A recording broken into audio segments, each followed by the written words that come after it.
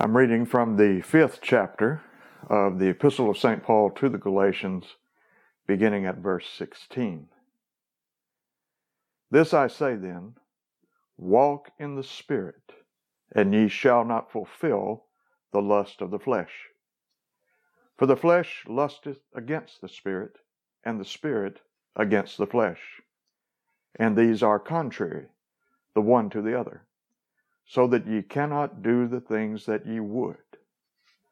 But if ye be led of the Spirit, ye are not under the law.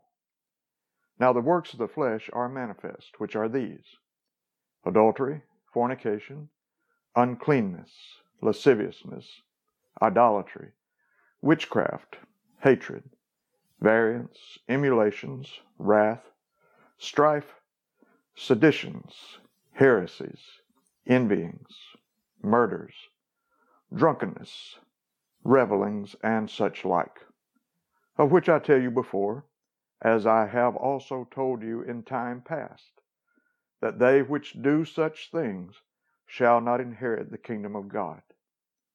But the fruit of the Spirit is love, joy, peace, long-suffering, gentleness, goodness, faith, meekness, temperance.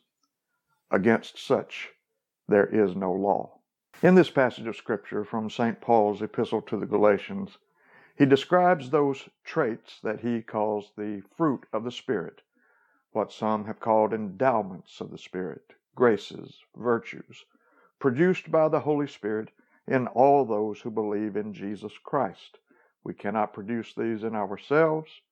They are the fruit of the Holy Spirit himself. In this passage, we can see the opposite of these Christian virtues as well. The opposite of the fruit of the Spirit is the works of the flesh.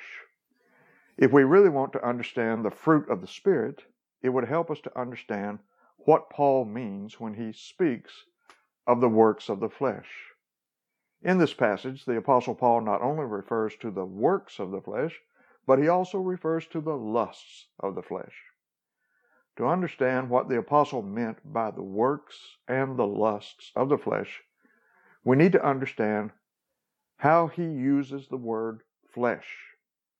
The word flesh is one of those words in the New Testament that has different meanings depending on the context. In some places, the word flesh simply refers to all of humanity. For example, in Luke 3:6 we read, "And all flesh shall see the salvation of God." In that verse, the word flesh simply refers to all human beings. Sometimes the word flesh refers to the body. We could look upon the human being as having two parts. He has a body, referred to as flesh, and he has a spirit, or a soul. In Luke 24:39, our Lord says, "Behold my hands and my feet, that it is I myself. Handle me and see, for a spirit hath not flesh and bones, as ye see me have." Here, flesh is just another word for the body. But when we get to the Apostle Paul, he sometimes uses the word flesh in a very different way. There are times when Paul uses this word flesh to refer to sinful human nature. The first time we find Paul using the word flesh in this way is in Romans 7:5, where he says, "For when we were in the flesh, the motions of sin which were by the law did work in our members to bring forth fruit unto death." Notice that Paul says that there was a time when these Roman Christians could have been described as being in the flesh. But Paul will go on to say that though they were once in the flesh, they are now in the Spirit. Something radical has happened to these people, and they are no longer in the flesh. This transformation is described in detail in Romans 8. Let me read the first 9 verses of that chapter to you so that you can see the contrast that the apostle makes between what these people once were and what they are now in respect to the flesh. The apostle writes, "There is therefore now no condemnation to them which are in Christ Jesus, who walk not after the flesh, but after the Spirit. For the law of the Spirit of life in Christ Jesus hath made me free from the law of sin and death. For what the law could not do, in that it was weak through the flesh, God, sending his own Son in the likeness of sinful flesh and for sin, condemned sin in the flesh, that the righteousness of the law might be fulfilled in us who walk not after the flesh, but after the Spirit. For they that are after the flesh do mind the things of the flesh, but they that are after the Spirit, the things of the Spirit. For to be carnally minded is death, but to be spiritually minded is life and peace. Because the carnal mind is enmity against God, for it is not subject to the law of God, neither indeed can be. So then, they that are in the flesh cannot please God. But ye are not in the flesh, but in the Spirit, if so be that the Spirit of God dwell in you. So Paul makes several statements about those who are in the flesh. First, those who are in the flesh walk after the flesh. Those who walk in the flesh are fleshly minded. Those that are in the flesh cannot please God. So in verses like these and the passage that we are looking at in Galatians 5, what does Paul mean by the flesh? Perhaps the best definition of the flesh is given by Professor John Murray in his commentary on Romans. Murray says that when Paul uses the word flesh in this sense, the flesh is human nature as controlled and directed by sin. This definition is quite important because, as Murray points out, flesh is not evil in and of itself. What makes us human is not sinful, for God created us in his image. But our human nature has been corrupted by sin. It is when human nature is controlled and dominated by sin that it becomes the flesh in the sense that Paul uses it here. Before we come to know Christ, we are controlled and dominated by sin. But after we come to Christ, we are no longer controlled and dominated by sin, but rather we are controlled and dominated by the Holy Spirit. Again, when Paul uses the word flesh, he's not talking about your skin, your body, but your nature as controlled by sin. Those who walk after the flesh are those who live their lives according to their sinful desires. Those who are in the flesh are carnally minded. The word carnally used here is the same word for flesh. That is, those who are carnally, fleshly minded, think constantly about sinful things. Their minds are controlled by their sinful passions. Not only are their minds controlled by the sinful passions, but their minds hate God. Therefore, Paul says, the carnal, fleshly mind is enmity against God. That is, the mind that is set on the flesh, the mind that is controlled and directed by sin, is hostile toward God, as some translations have it. Therefore, those who are in the flesh, those who have not come to Christ, cannot please God. They have no desire to please God because their nature is controlled and directed by sin. One of the reasons that Paul is making this argument is to point out that the law given by Moses was powerless to make people good and holy. God gave the people of Israel his law and commanded them to live in obedience, but they couldn't do so. The apostle is pointing out that there was nothing wrong with the law. The law was holy, just, and good. But Paul says that the law was weak through the flesh. The law could not make us better because we have sinful natures that refuse to live in obedience to the law. So Paul argues that the carnal, fleshly mind is not subject to the law of God, neither indeed can be. There is no way that the mind, dominated by sin, will ever submit to the law of God. It is an utter impossibility. But what the law could not do, Jesus did. He came into the world so that through his death, burial, and resurrection, he could give us a mind and heart that can be subject to the law of God. He came so that we might have the Holy Spirit imparted to us. Because of what Christ has done on the cross, our minds are no longer hostile toward God. Rather, we have been reconciled to God. We are now His friends rather than His enemies. We are now in the Spirit, controlled and directed by the Holy Spirit rather than our sinful nature. We no longer walk after the flesh, but after the Spirit, meaning that our lifestyles have completely changed. There was a time when we lived just like the rest of the world, dominated by sinful passions. But now we live as those guided and directed by the Holy Spirit. We are no longer fleshly minded. Our minds are not dominated by sin. Rather, our minds are dominated by the Holy Spirit. He gives us the desire to walk in obedience to God. The Holy Spirit has given us the desire to love the Lord our God with all our heart, mind, soul, and strength. Because of what Christ has done, we can live in a manner that is pleasing to God. With that explanation of the flesh in mind, we can return now to Galatians 5. Using the terms of the Apostle Paul in Galatians, those who are in the flesh are dominated by sins such as adultery, fornication, uncleanness, lasciviousness, idolatry, witchcraft, hatred, variance, emulations, wrath, strife, seditions, heresies, envyings, murders, drunkenness, revelings, and such like. On the other hand, since the Christian is no longer in the flesh, he is in the Spirit.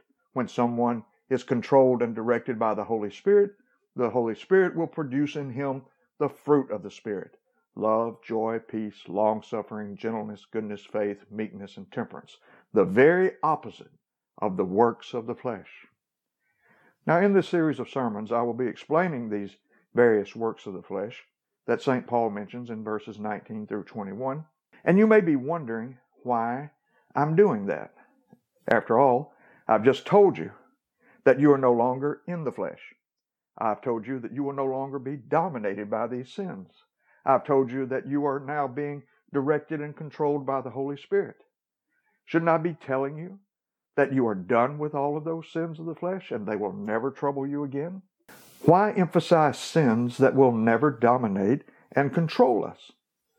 Well, the Apostle Paul explains to us that though we are not dominated by these sins, the battle is not over. Let us look for a moment at the words lusts and works that the Apostle Paul uses in Galatians 5, for they are quite important in our study of this subject. Paul says in Galatians 5:16, "This I say then, walk in the Spirit, and ye shall not fulfill the lusts of the flesh."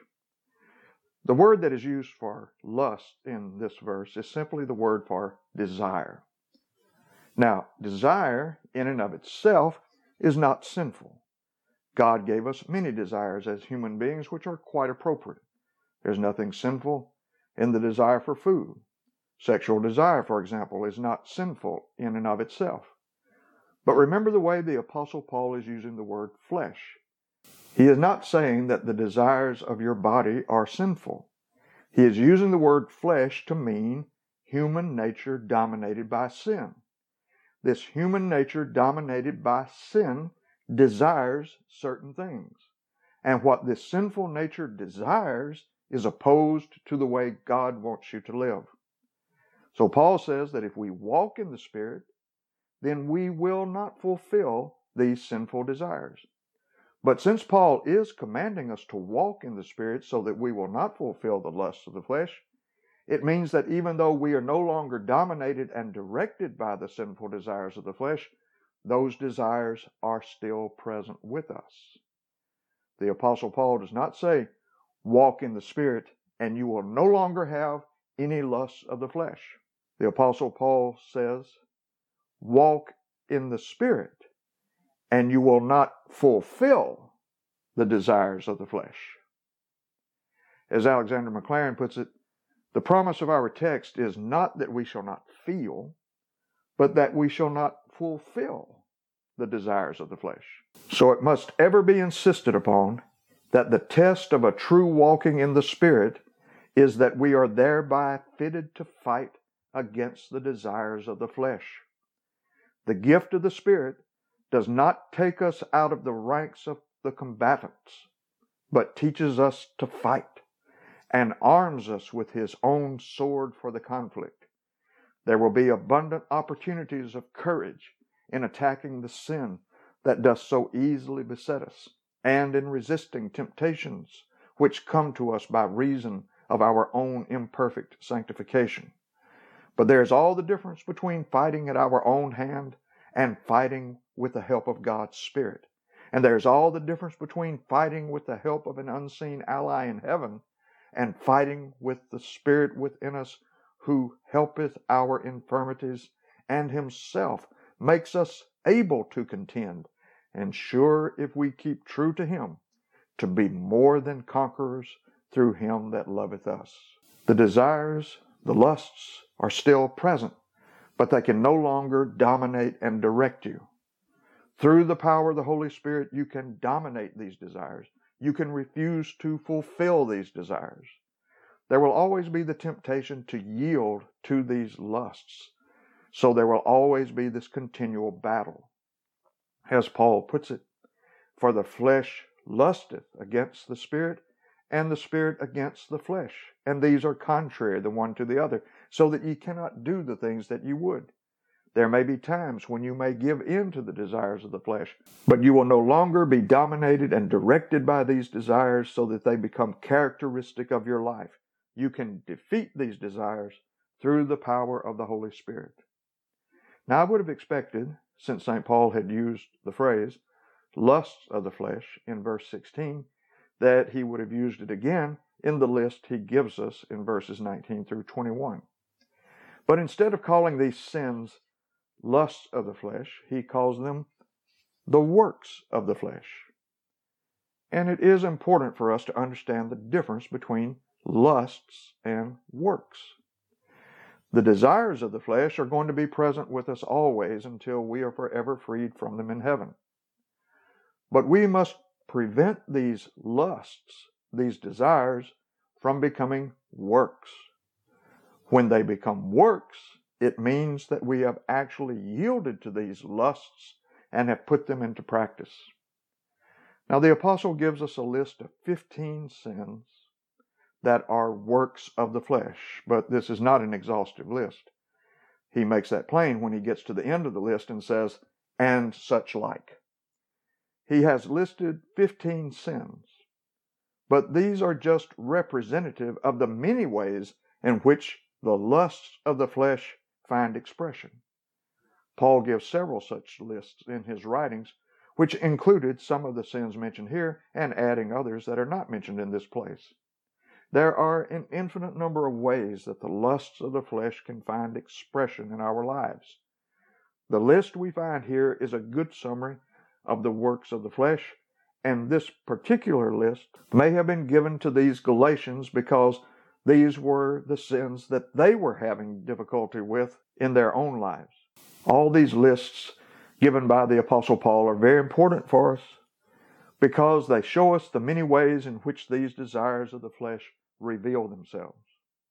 Now, the Apostle Paul wants us to know whether we are in the Spirit or in the flesh. He indicates that it shouldn't be that difficult to determine whether we are fulfilling the lusts of the flesh or walking in the Spirit. In the King James Version we read, now the works of the flesh are manifest, which are these. But in the Greek text, the first word is manifest. Manifest are the works of the flesh. The word manifest means evident, visible, clearly seen, or obvious. In other words, you don't need to be puzzled about whether you are in the Spirit or in the flesh.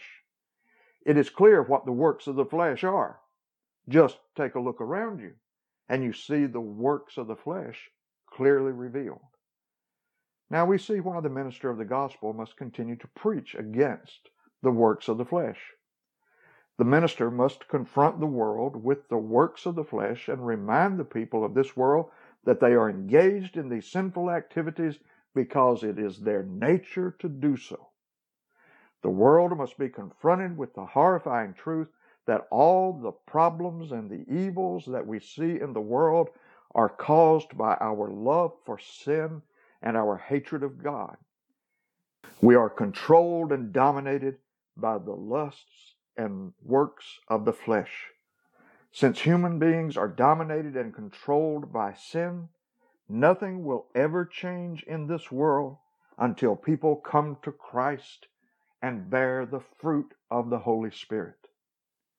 Ministers must continue to preach against the lusts and the works of the flesh because these sins continue to crop up even in the lives of Christians. Look at Paul's epistles. None of Paul's epistles were written to unbelievers. They were all written to Christians, to churches. And what do we find in those churches? We find these very same works of the flesh. The churches to whom Paul wrote had problems with divisions, anger, sexual sin, strife, bitterness, and drunkenness, just to name a few of the works of the flesh that were present in those churches. The minister must constantly remind the people that the works of the flesh can still destroy a life or a family, and the works of the flesh can still destroy a church. Live in the Spirit, walk in the Spirit, crucify the affections and lusts that are still present. Put to death the works of the flesh through the work of Christ on the cross and the power of the Holy Spirit. This is the message that pastors must give to their members continually. So let me ask you, are you in the flesh or are you in the Spirit? Are you dominated and directed by your sinful nature, or are you dominated and directed by the Holy Spirit? Does your life show the fruit of the Spirit or the works of the flesh? Have you joined the ranks of those who do daily battle with the desires of the flesh, or have you given in to those desires? As we look at the world around us, what do we see? We see people who are so obviously dominated by these sins. And our world, our nation, is in the condition it is because it is dominated by the works of the flesh. But the good news of the gospel is that we can live in such a way that we are not dominated by our sinful natures. But there is only one way to escape this slavery, and that is through faith in Jesus Christ. People say that they would like to see an end to things like anger, hatred, divisions, and the constant strife between people. But we must realize that these sins spring from our sinful human nature. We are born with these corruptions present in our heart. Human beings cannot overcome these sins in their own strength. Deep down inside, we don't even want to overcome those sins. We have a natural love for the things that are destroying us because our minds and hearts are dominated and controlled by sin. Some people get tired of the mess that they are making of their lives and they decide they're going to lead a better life, turn over a new leaf. They take a list like that of the Apostle Paul's works of the flesh and say, today I'm going to work on not losing my temper, or I will eliminate impure thoughts or envy and jealousy from my mind. They may even convince themselves that they're making some progress. But then all these sins come back with a vengeance. No, you can never overcome these sins in your own efforts. The only way is through Christ. The Lord Jesus Christ knows that you cannot in your own strength live a good life, live in obedience to the Ten Commandments, the Sermon on the Mount, or any other system of moral philosophy. When we are in the flesh, we have no power or desire to live in obedience to Christ because it is against our nature. But Christ died on the cross not only to deliver us from the guilt of sin, but also from the power of sin. He has poured out the gift of His Holy Spirit to take possession of us so that we would no longer be controlled by our sinful desires. All human attempts to overcome these desires are doomed to failure. The victory over our sins can only be won through the blood of the cross and the power of the Holy Spirit. If you have looked at your life and you have seen that your life is controlled by your sinful nature, but you want to be delivered, look to Christ now. He will free you from your slavery to sin, and you will walk in the Spirit and bear the fruit of the Spirit. Come to Christ now and experience the glorious liberty of being set free to serve God in holiness and righteousness all the days of your life. Amen.